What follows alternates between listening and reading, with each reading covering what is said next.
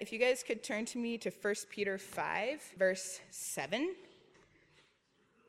Casting all your anxieties on him because he cares for you.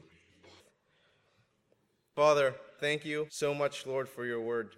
And today, as we talk about this huge subject that touches all of us in anxiety, I pray, Lord, for those who are struggling with that now, that you would give them rest, that you would give them peace as they learn and choose to cast those on you because you care for them. In Jesus' name, amen.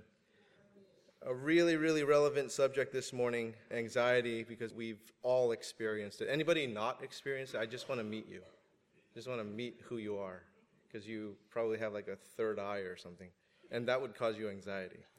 But you know that feeling of worry that, it's just not a happy feeling at all.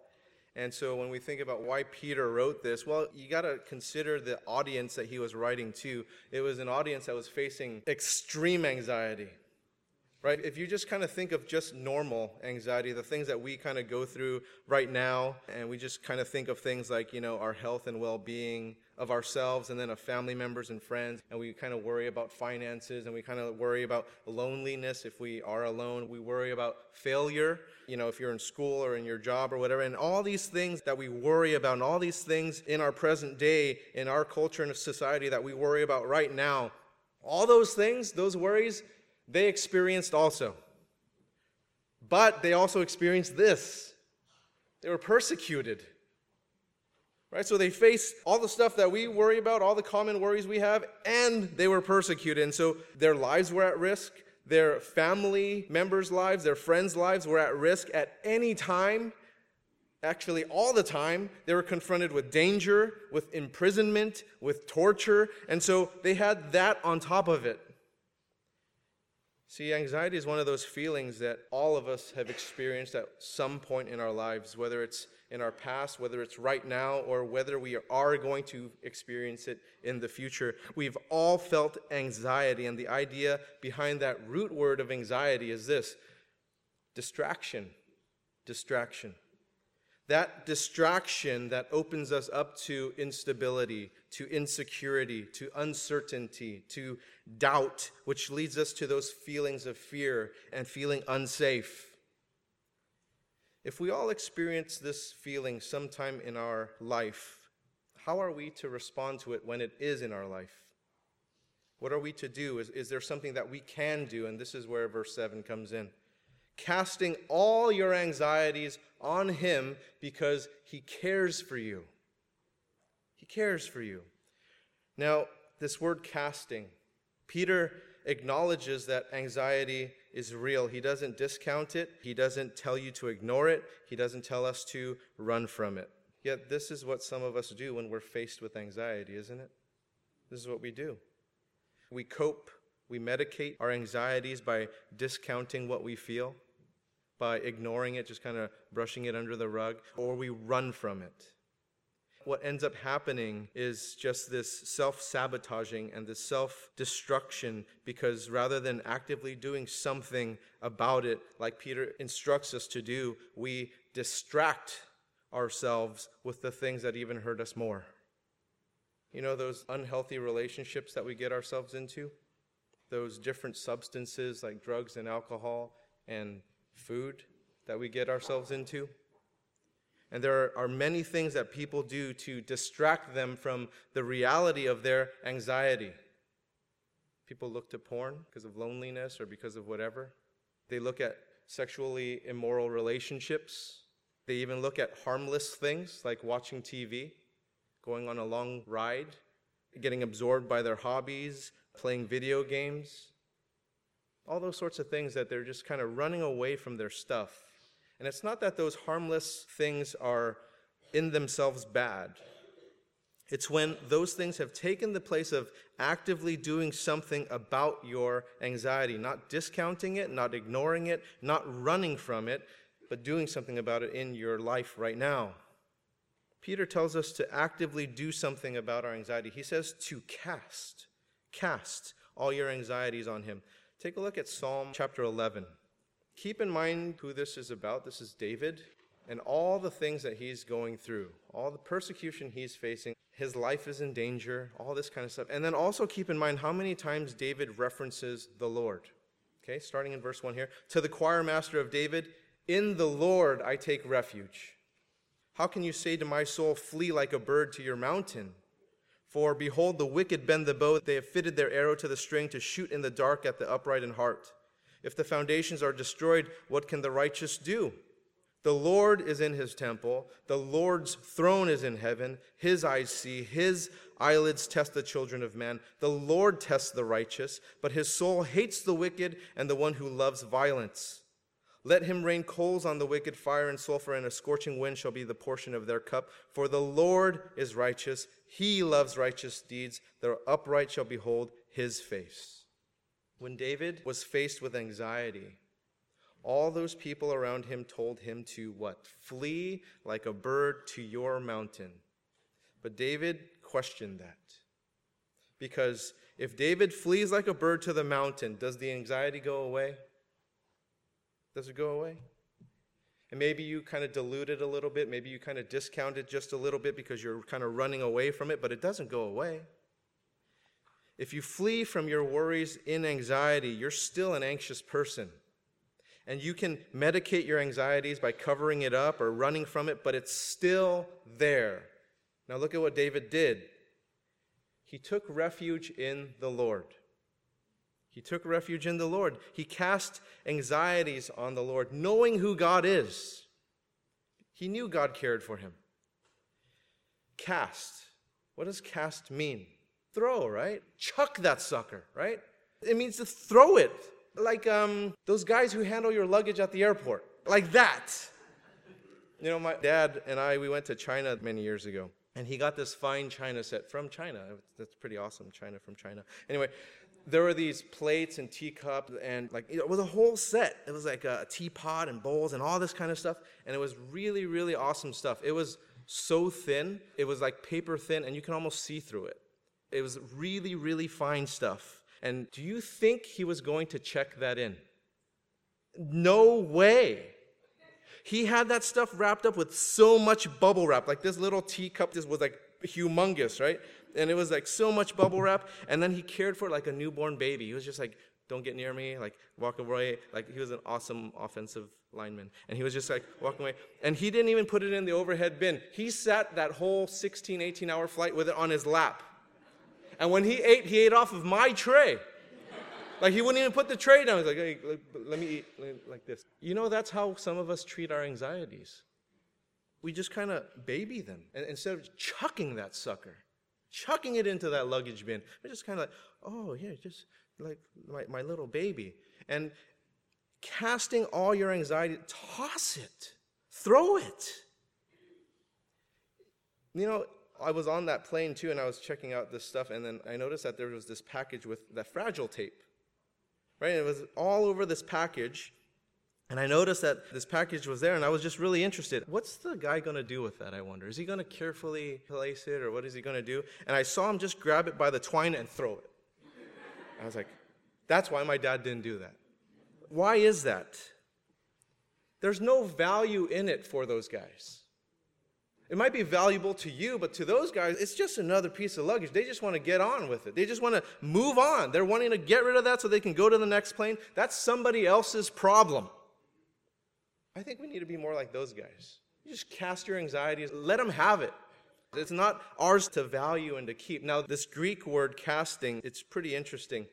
It's in the present participle in verse 7. I'm going to let it Englishy on you. And so, now why does this even matter?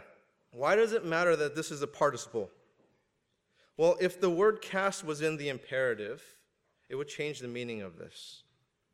If it was in the imperative form, it would change the meaning of this. The verb casting would be able to be interpreted independently from verses 5 and 6 if it was in the imperative. But since it's a participle, it can't. It's attached. Meaning, verse 7 cannot be detached from verses 5 and 6. They're together. So let's read verses 5 through 7 together, because it is together. And if you want to hear more about humility, what we talked about last week, verses 5 and 6, go into iTunes, and that's on last week. So verses 5 through 6, 1 Peter 5. Likewise, you who are younger, be subject to the elders.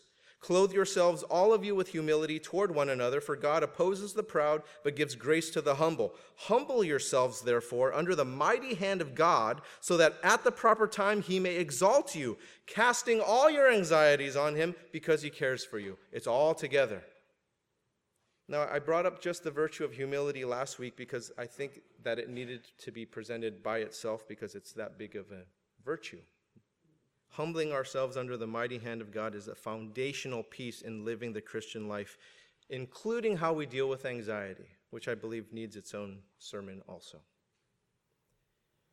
So last week we looked at what needs to be present in our lives, namely humility. And this morning we'll be looking at this characteristic that needs to be absent from our lives: anxiety.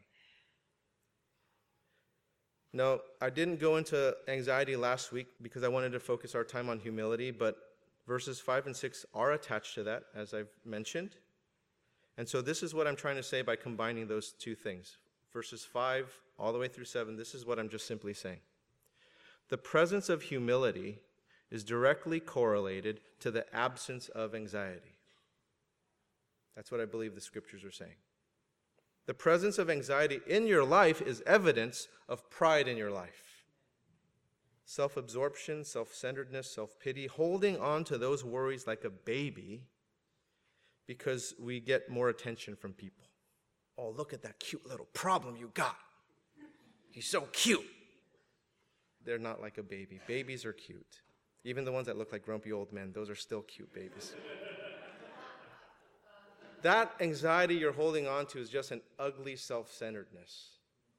And it's not to say that your issues are not important or shouldn't be addressed, but we have to live in reality where God is God. And your problems are not too big for him to handle. He cares about the anxiety that you're carrying. He knows what you're carrying. And when you carry your own anxiety, it has negative effects on you. That's why he doesn't want you to have it, because it turns into self-pity. And what it really marks is an absence of humility in your life, fully consumed with yourself rather than being consumed with God. See, this is what happened in Luke chapter 10 with Mary and Martha. You can turn to that story, Luke chapter 10, starting in verse 38. Now, as they went on their way, Jesus entered a village, and a woman named Martha welcomed him into her house. And she had a sister called Mary who sat at the Lord's feet and listened to his teaching, but Martha was distracted with much serving. And she went up to him and said, "Lord, do you not care that my sister has left me to serve alone? Tell her then to help me." But the Lord answered her, "Martha, Martha, you are anxious and troubled about many things. But one thing is necessary. Mary has chosen the good portion, which will not be taken from her." Now, what was this good portion that Mary chose? It wasn't ambitious laziness. I know we wish that it was that, but it's not laziness. It was that she knew her life needed to be at the feet of Jesus.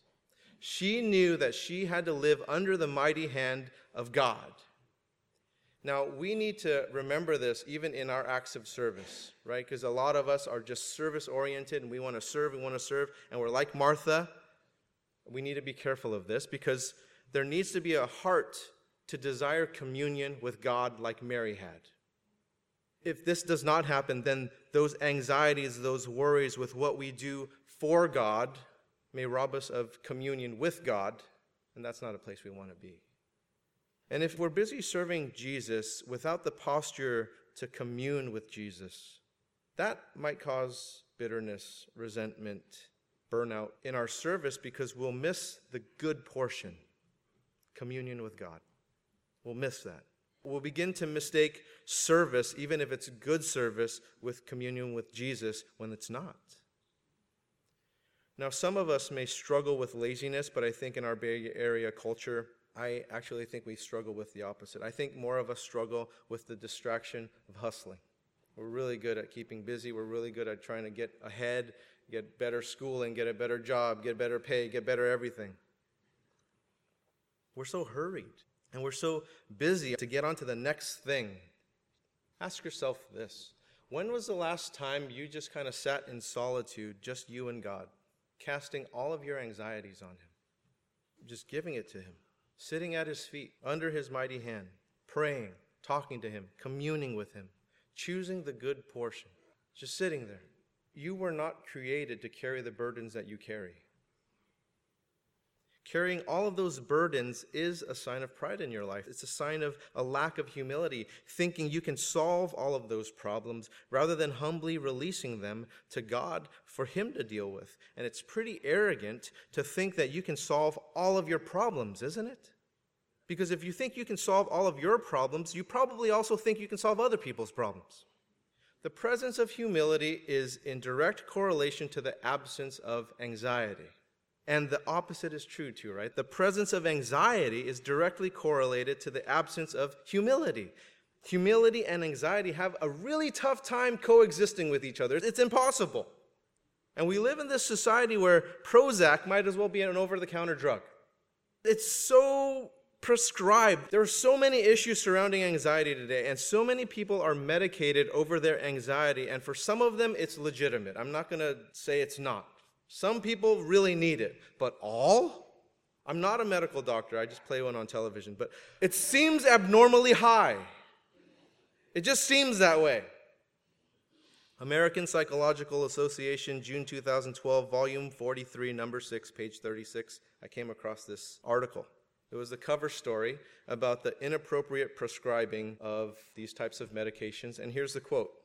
Research shows that all too often Americans are taking medications that may not work or may be inappropriate for their mental health problems. American Psychological Association. And here's a quote from a psychology professor, Dr. Stephen Holland of Vanderbilt University. I would say at least half the folks who are being treated with antidepressants aren't benefiting from the active pharmacological effects of the drugs themselves, but from the placebo effect. At least half. New York Times, August 19th, 2013, Dr. Richard Friedman, clinical psychiatry professor at Weill Cornell Medical College. 1 in 5 American adults takes at least one psychotropic medication. 1 in 5? 20% of the adult population in America? 20% of you are medicated with some psychotropic drug? A huge problem is that people are not humble to recognize they need God in their life. If you don't believe in the mighty hand of God, where else can you turn but to others or to yourself or to some substance? And can people or other things really give you that peace? Really give you that rest? If you've lost hope and faith that God wants your anxieties and wants you to cast them on him, where else can you really go? Who else, what else, wants to take your worries?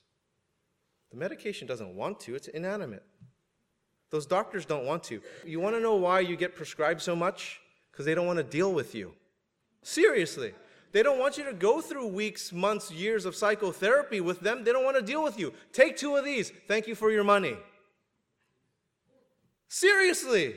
Have you ever thought about that? Why 1 in 5 are prescribed? Why at least half have no effect? This is what they're doing to you. I'm not doing some conspiracy theory thing. The statistics are there. The psychiatry articles are there. The psychology articles are all there. Because no one wants your worries. They don't want your worries. They want the next patient. They want the money. God wants your worries. God wants your worries.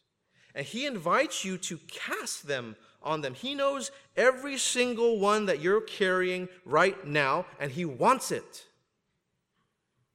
And the only way you'll cast them to him is by humbling yourself. You're not going to do it in arrogance. You're not going to do it with a prideful heart. The only way you're going to do that is if you humble yourself, recognizing you can't solve all of your problems on your own.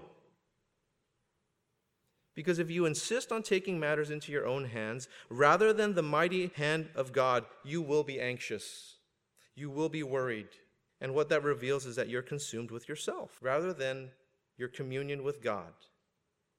And a lot of us have this facade.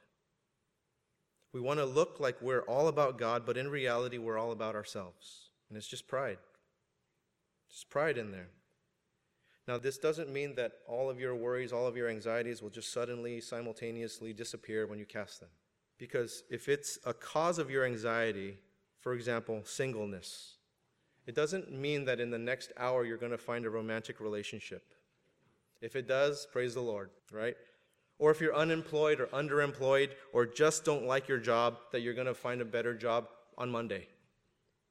The causes of your anxiety may be totally out of your control, but the anxiety itself is not. The anxiety, you have something to deal with. The anxiety is something that you can cast to God right now. The cause you can too, but the causes have other players in it, right? The anxiety just between you and God, no other players between you and God. Now, the causes of the anxiety are important, but the thing is that they change all the time. They're changing all the time. If it's not relationships, it's finances. If it's not finances, it's your health. If it's not your health, it's something else. It's always something. It's always changing. There will always be some cause to your anxiety. God knows this. You know this. The causes are variable, but the anxiety is always constant. You always have it. That's what he wants. That constant, that thing that is always there, throw it to him. The causes change all the time. Give him the constant. Give him that anxiety from your life, and the variables just don't matter as much, because whatever they produce in the form of anxiety, you give to him so you can live in peace and you can rest, free of distractions that come in between you and God and the people around you. He wants your anxieties. Who in the world offers you that they want your anxieties? Even your spouse. I do not want my wife's anxiety. I'm sorry, I love her to death. I will die. I would rather die for her than take her anxieties. I do not want them. Oh, seriously, you want your spouse's anxiety? You're crazy. You want your kids' anxieties? No. My kid's about to be a teenager. Girls, no. I do not want your things. God does. You know, go over there. Who wants that? Now, why does God want your anxieties? Why? Latter part of verse 7. Because he cares for you. That's why. Because he cares for you. He knows every intricate thing about you. He cares about every detail in your life. And this phrase, he cares for you, this blew the minds of those receiving Peter's letter. It blew their minds. For us, we're just like, oh yeah, God cares for me. That's nice. But for these guys who were not familiar with the God who cared for them, blew their mind. Why? Because the pagan gods that they were accustomed to, they weren't like that. Those gods weren't like that. Jews were familiar with a God who cared. But these pagans who had other views about their gods, very, very different. For example, look at 1 Kings chapter 18. 1 Kings 18, this is when Elijah challenged the 450 prophets of Baal, or Baal if you're a scholar or something, if you're challenging my pronunciation. I see you laughing, seminary student. Starting in verse 24. You call upon the name of your God, and I will call upon the name of the Lord, and the God who answers by fire, he is God. Now jump over to verses 26 through 29. There's just something I want to point out here. And they took the bull that was given them, and they prepared it and called upon the name of Baal from morning until noon, saying, O Baal, answer us. But there was no voice, and no one answered, and they limped around the altar that they had made. And at noon, Elijah mocked them, saying, Cry aloud, for he is a god.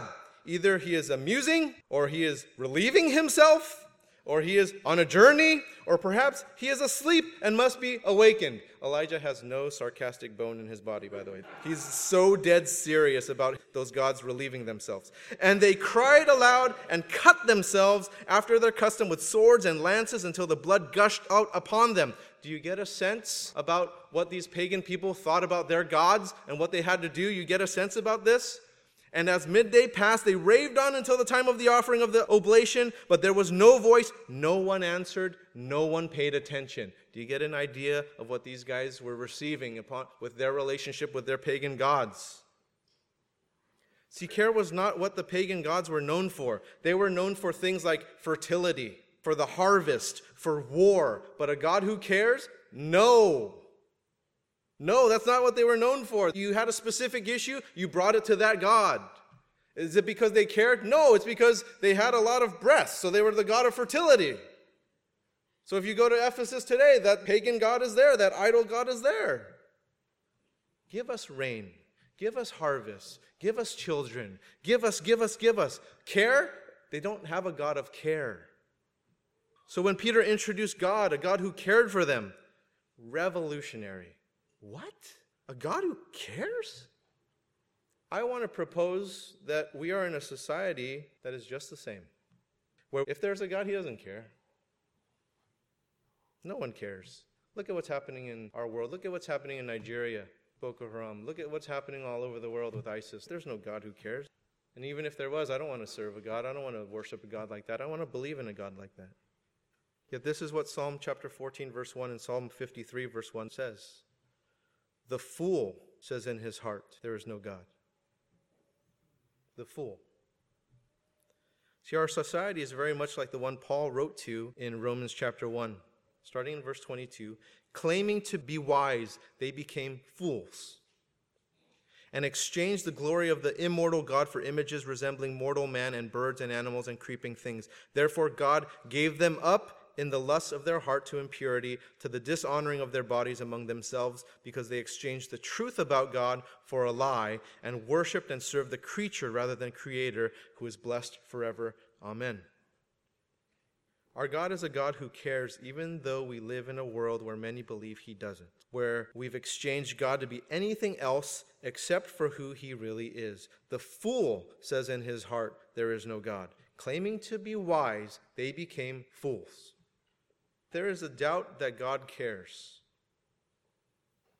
You can look to a historical event that happened 2,000 years ago. No one disputes it, secular, religious, or not. And that's Jesus on the cross. No one disputes that historic event. If you ever want to question about if God cares for you, you look at Jesus on the cross. And look what he said in Luke chapter 23, verse 34. Father, forgive them, for they know not what they do. That's a God who cares. He wants to be with you. You know, that's the definition of heaven, is that you're in the presence of God. Definition of hell, you are separated from God. Very simplistic, but just in simplistic terms, that's what it is. I'm going to get a little bit more personal in just terms of my own story of anxiety and things that I've gone through. And even as I was kind of rethinking this, I was crying. And many of you who know me, I'm not really a crier. And I might do that here. And that would be awesome. You know, when I was in high school, my dad went into some serious neurological stuff. And so that kind of started the road onto the financial perils of my family. And so that was an anxiety-ridden time in my life. And I'm trying to get ready for college, and I'm trying to do all this kind of stuff, and I'm taking him to doctor's appointments. And essentially, my whole senior year, I was missing a lot of my high school classes. And so I don't know if it's a cause for this or not, but when I entered college, my first 2 years of college, I entered a depression. And so I experienced this depression. And to go to school, I actually had a full ride. I had a full ride to go to school. And so financially, I was kind of set. But then because of my depression, my grades dropped. And so when my grades dropped, then I had this anxiety of how am I going to pay for school now? And so all this time, I knew this verse, casting all your anxieties on him because he cares for you. And I kept trying, but for 2 years, my anxiety was not any better. My worries were not any better. And I knew that he cared for me, but I didn't know the cause of my depression. I didn't know what was going on with me. And when it finally left in my third year of college, I had to work 3 jobs to stay in school, but at least I wasn't depressed anymore. But I was anxious about my finances. And I was anxious about my grades, because if it wasn't depression, then it was what happened in my third year of college, my parents' divorce. So if it's not depression, it's my family relationship, and then we're entering a divorce. And then I had a different cause to my anxieties, and one of the biggest ones for me was what was going to happen to my younger sister who was still in high school. What's going to happen to her? This has been tough enough for me. And so how was this going to affect her? Was she still going to be living at home, and what was going to happen? So she's really, really bright. She ended up going to UC San Diego and living with my aunt. And that was a tough year to continue casting my anxieties on him because I knew he cared for me. But I was like, how? My finances are a mess. My family's now a mess. Like, how are you caring for me? But I know you do. And so my circumstances over those past 3 years just didn't seem like it. Even through high school, it didn't seem like it. My dad was sick that whole time. And then it's my 4th year of college. And my dad told me to come to his house to collect my personal belongings that year because the bank was foreclosing on his home.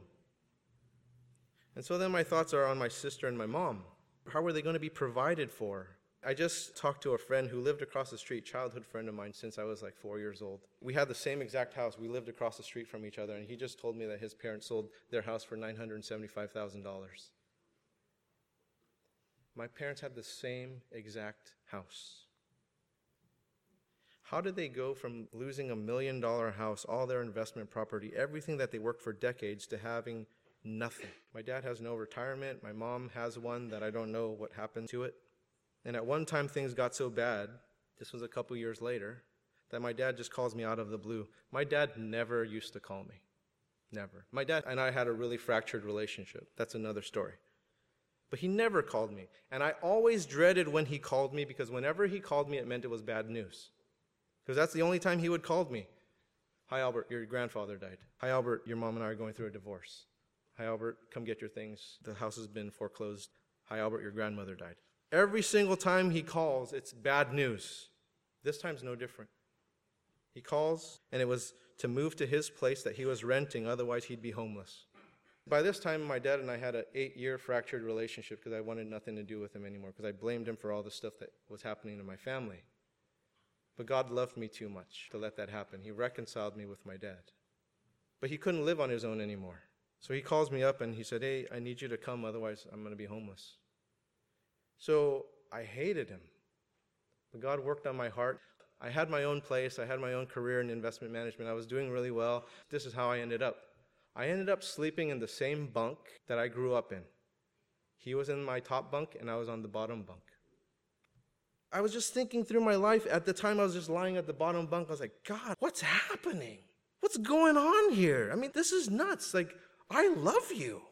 And I'm here sharing a bunk with my dad in this room that just fits the bunk. It just fits the bunk bed. And so it was just such a sad place. I just couldn't believe it. You know, we used to live in this 6-bedroom, 4,000 square foot home that they worked decades for. And that was a time full of anxiety for me because how were my parents going to be provided for? My dad lives in like this 40 square foot room. What was going to happen to their future? What was going to happen to my future? Because now I'm providing for them.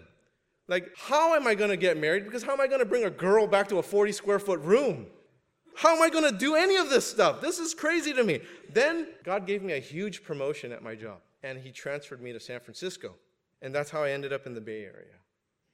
So I moved out from living with my dad. Then I was able to send money back to my mom and dad and still help them because I moved up here and I got this huge promotion. And so I thought I made it through. I took this big breath of relief, and then I was able to provide for them. And then I met this girl named Katie. And 2 weeks into our relationship, she moves to Spain.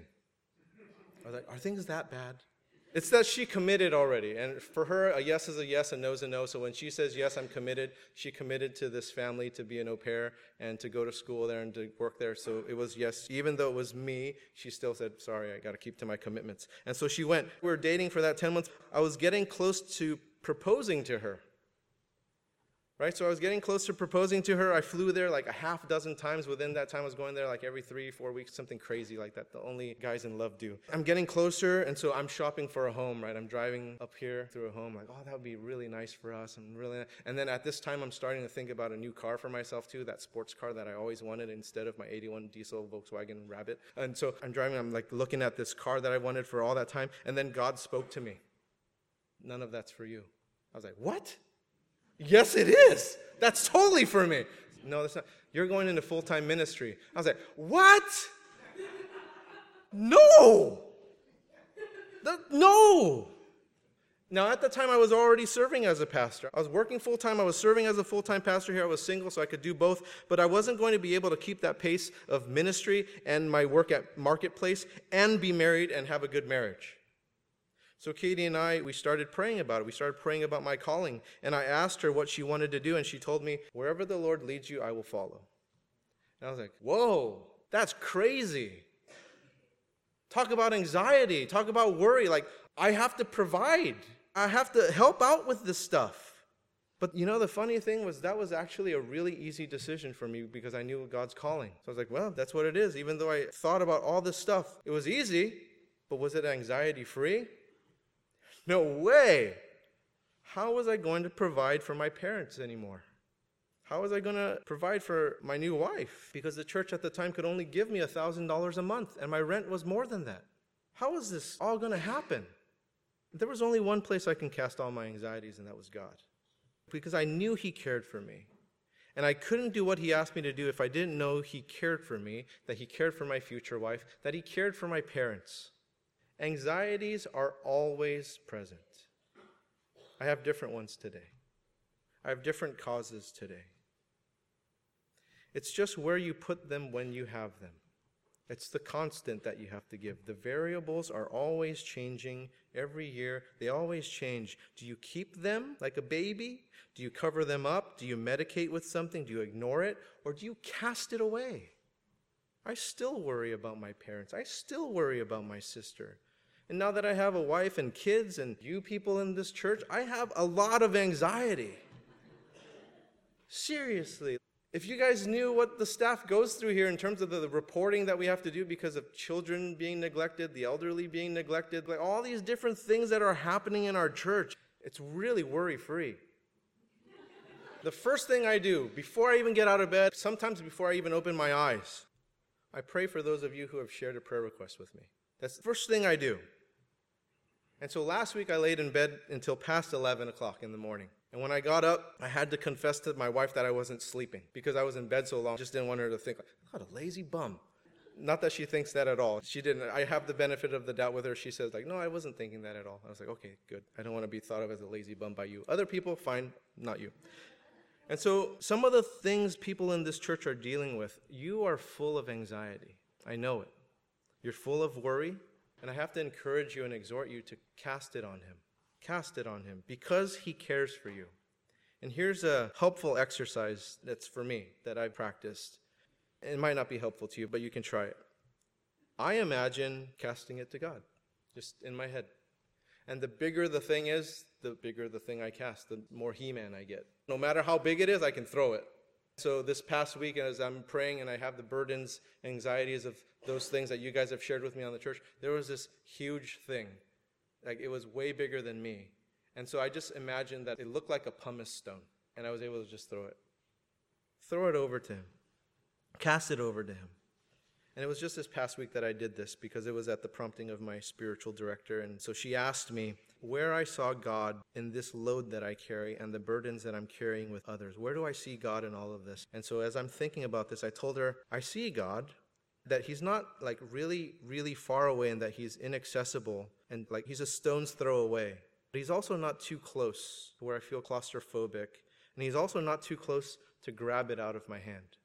Because even if you open your hand and say, like, take it, God, take it, you have to throw it. You have to release it. You can't just, like, timidly. You have to give it away. You have to throw it. You have to cast it. It's more than just opening my hand. And so that's what I was envisioning, God, that He was at a distance where I had to throw it. So here's something about casting, and you fishermen can appreciate this. There has to be some weight for you to cast, right? You have to have some weight. You cast something farther with some weight to it. You can throw a rock further than you can throw a feather. And I think there's something to be said about this casting all of our anxieties upon Him when they have some weight behind them. When it's a little heavier, that's actually an easier time for you to throw it than when you're like, oh, time will pass and let me just carry the burden and whatever. You can't throw it then. It just gets dissipated. And it takes humility to cast anxiety to God. It takes humility to believe that God's hand is indeed mighty. It takes humility to live all of this stuff out.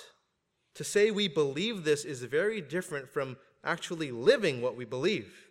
God knows you better than you know yourself, and he loves you so deeply. He loves you so dearly. And before we can live free of anxiety, we'll need to humble ourselves, knowing God is God.